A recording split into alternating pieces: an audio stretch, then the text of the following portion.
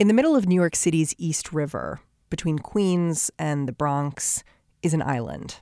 An island built out of landfill and street trash that now sprawls more than 400 acres. Some people call it Torture Island. Other people say it's Gladiator School. A few years ago, protesters out front had a different name for this island. It's called Rikers Island, the Abu Ghraib of New York. And that's what it is. It's a torture chamber. This is where they murder people. They brutalize people. This is Rikers Island is home to thousands of inmates. The press has tallied up horror stories about life inside. In the last decade, more than a dozen deaths on Rikers may have been linked to inadequate medical treatment. Last year, an inmate said she was raped by guards. There's also only one road leading on and off the island. One road for visitors and workers and delivery vans and protesters. Over the last 5 years, protesters have laid down in the middle of that road, blocking the street. They've stood on the corner, giving speeches about revolution. This terror must stop. And there's a way to stop it. And they've always had one persistent request. Shut it down! Shut it down! Shut Rikers down. And the thing is, this protest, it seems to have worked. We walked around Rikers Island. Rikers Island is a stain on New York City. Rikers Island should have been closed decades ago.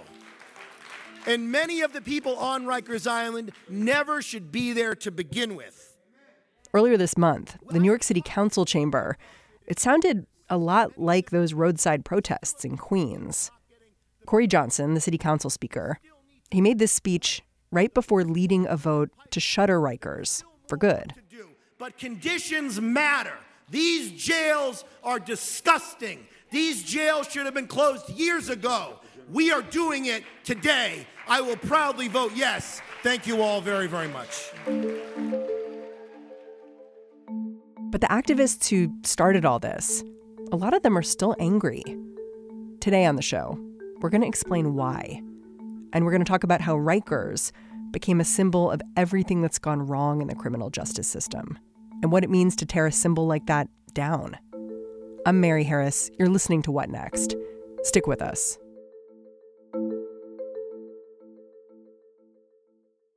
This episode is brought to you by SAP. First, the bad news.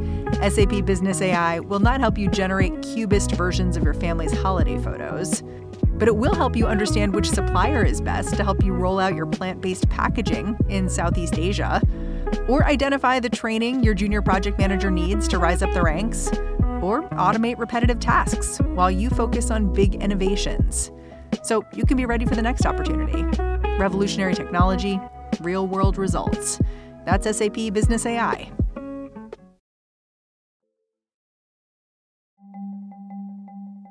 I asked Aaron Morrison from The Appeal to tell me more about the movement to close Rikers. He started reporting on criminal justice reform about 5 years ago. I was a local reporter in New Jersey, and then Michael Brown happened. Yeah. And I was like, I have to cover this story. Like, I have to follow the movement that is, looking into how we make sure that something like this happens less frequently. Aaron says in New York City, problems have been building up for years. Rikers is violent, crowded, and many say fundamentally unfair. That's because a defendant could spend years behind bars simply because he can't afford bail. Since Rikers is a jail, not a prison, many inmates haven't actually been convicted of a crime. They're just waiting. In recent years, all these problems were embodied in the story of one young man named Khalif Browder. So Khalif Browder is a young black man, I should say a young black teen, 16 years old, when he is arrested and charged with or being accused of stealing a backpack. And he's booked in jail and is held on $10,000 bail, an amount that he cannot afford. So he is put in a part of the jail where they put juvenile offenders. And in that particular part of the jail, he is subjected to any number of traumas, abuse by guards, attacks from other inmates, and is also kept in solitary confinement for a pretty significant amount of time, to the point where, in his own words, he's saying that was really what drove him into what he would later identify as depression. And they told him he could get out if he just pled guilty. Yes. But he said, I didn't do it. Right. And it was standing on that principle. I'm not going to admit to something I didn't do. I'm not going to plead to something I didn't do. I think that's what helped to get the initial attention on his case, because we knew about Kalief Browder's story before he was released. After Kalief was released, journalists uncovered these videos from when he was in custody. They're silent but horrifying. In one, a guard casually approaches Kalief's cell, stretches like he's yawning, and opens the cell door. Kalief is handcuffed. He's supposed to be heading to the shower, but instead, the guard slams Kalief to the ground, then picks him up and throws him in the opposite direction, mashing Kalief's head into the floor. In another video, a group of inmates attack Kalief, all in plain view of the guards. And I think it's that video coupled with his own, out of his own mouth, telling his story. Petrified all day. I was scared all day because I didn't know where it would come from. I don't know. Talking about what solitary confinement did to him, how long he spent solitary.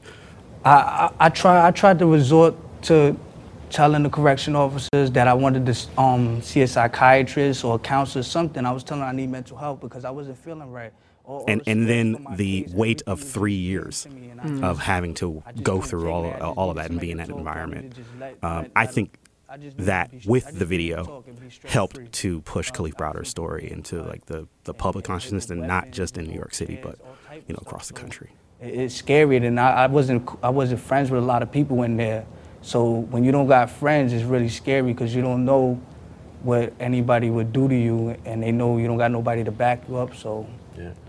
Now this is a delicate question, and if you don't want to talk about this at this point, I totally understand. Obviously, the story ends in tragedy when, after he's released, after he does become a lightning rod and speaks out and gives interviews and really is the inspiration around the Close Rikers movement, the trauma took its toll on him, and he took his own life in 2015. To me, as a New Yorker, I felt like Kalief Browder's death, it gave the movement this focus. For some reason, I think when you have so much horribleness, it becomes a blur. And then when you have a focus of one person, everyone can start seeing themselves inside that person. Right. There's two interesting things for people to know about Rikers.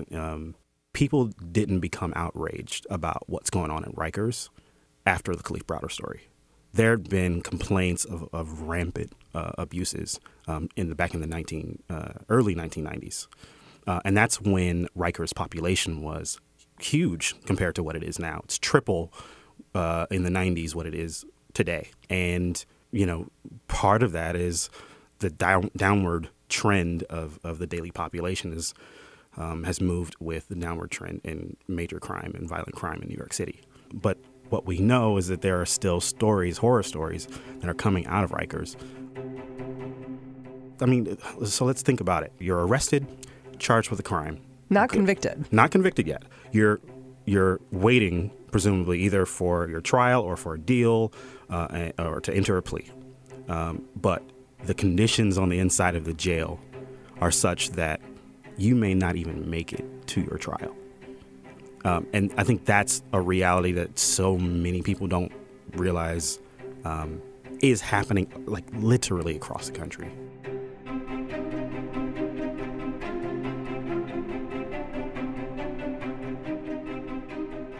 And I think it helps that there are people who heard Kalief's story and used that to reframe the conversation around criminal justice reform. Now, let's remember that by this time, there is a bipartisan understanding and willingness to address criminal justice reform as not only as a social issue, but as an economic issue.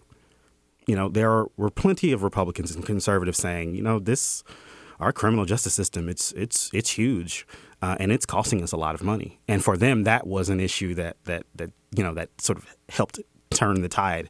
And they're like, well, let's figure out a way to shrink the size of our criminal justice system.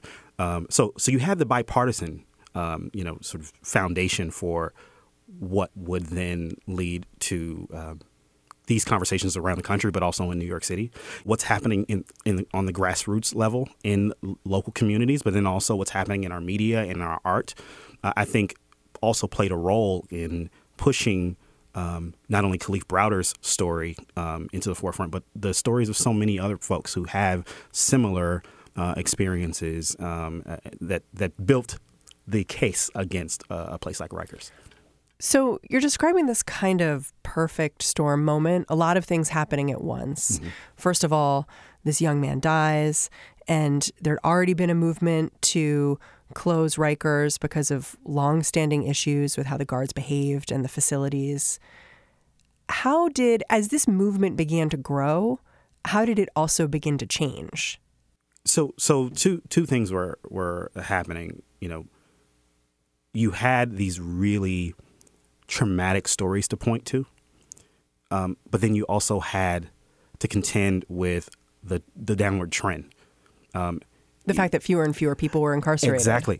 You could not be dishonest about that, because that was a fact. I mean, it is a fact. We are locking up fewer people in New York City today than we have maybe ever, but certainly in the 90s when the population at Rikers peaked.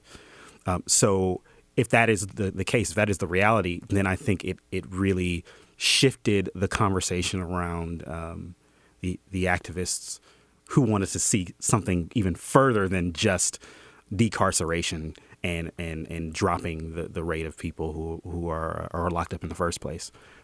So this month, the city council met and they voted on a plan for what to do next with Rikers.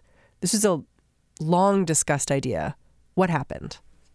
The city council voted on a plan that would close Rikers by 2026. And meanwhile, they would construct 4 jails in Brooklyn, Manhattan, the Bronx, and Queens.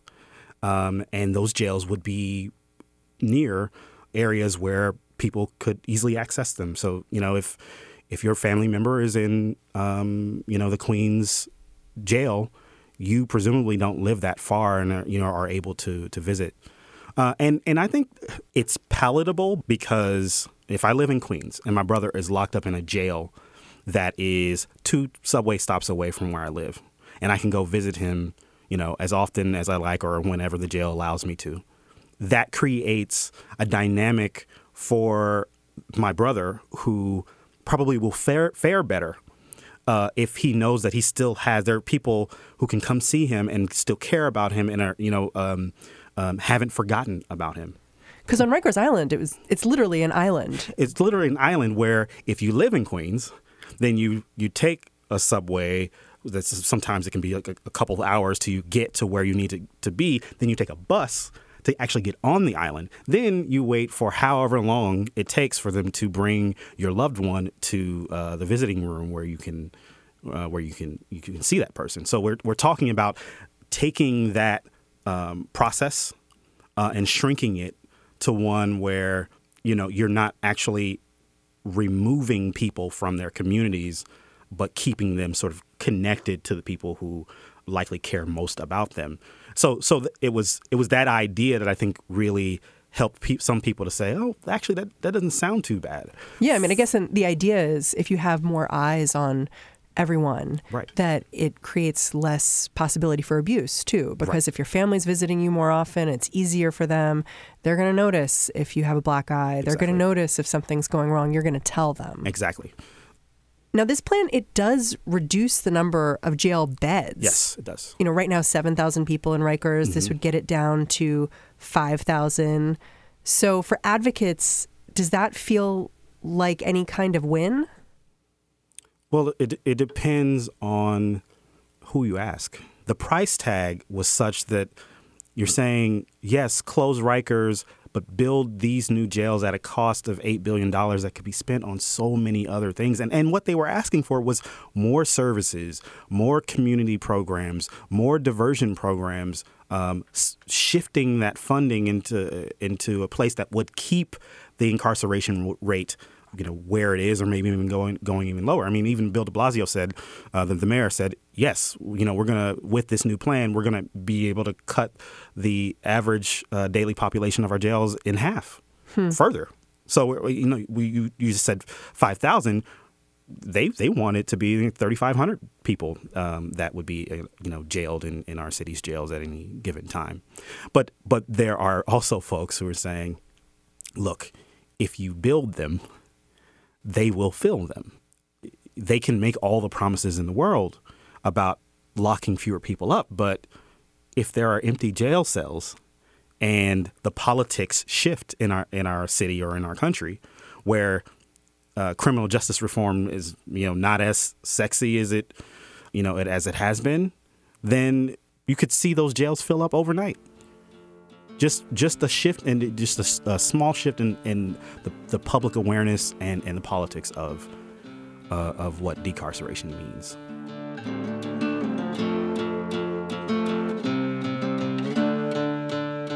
For these activists, decarceration means a permanent commitment to not just putting fewer people behind bars, but finding ways for them to avoid the criminal justice system entirely.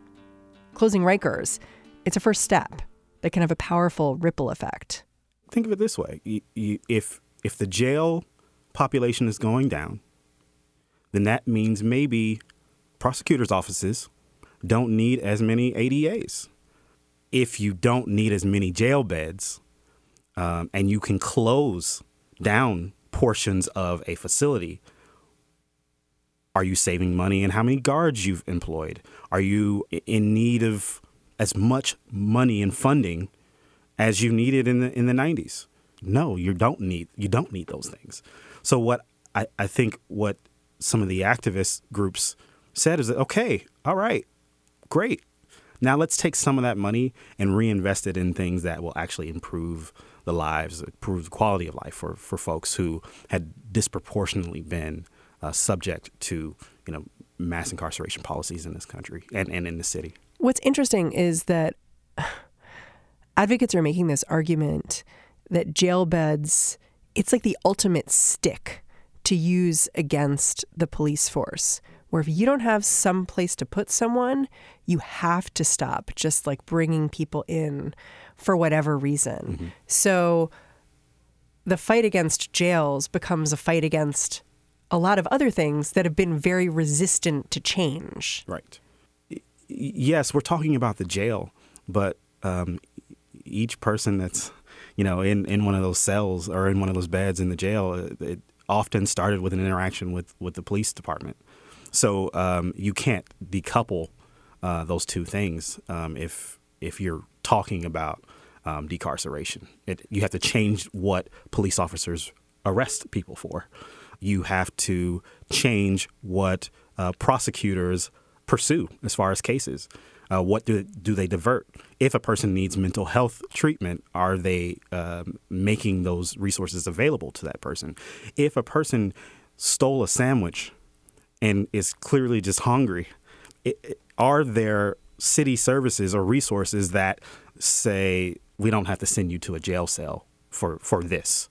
One thing that struck me recently, especially after this vote to close Rikers, was the idea that you've got the New York governor, Andrew Cuomo, proposing to add 500 police officers to police the subways. And I don't know if you've seen the recent video that's gone viral where there is a young man who they've accused of fare beating, jumping the turnstile. And he's sitting inside of a subway, and he's got his hands up. And the reason why he has his hands up is because there are about 5 or 6 officers outside of the train with their guns pointed at him.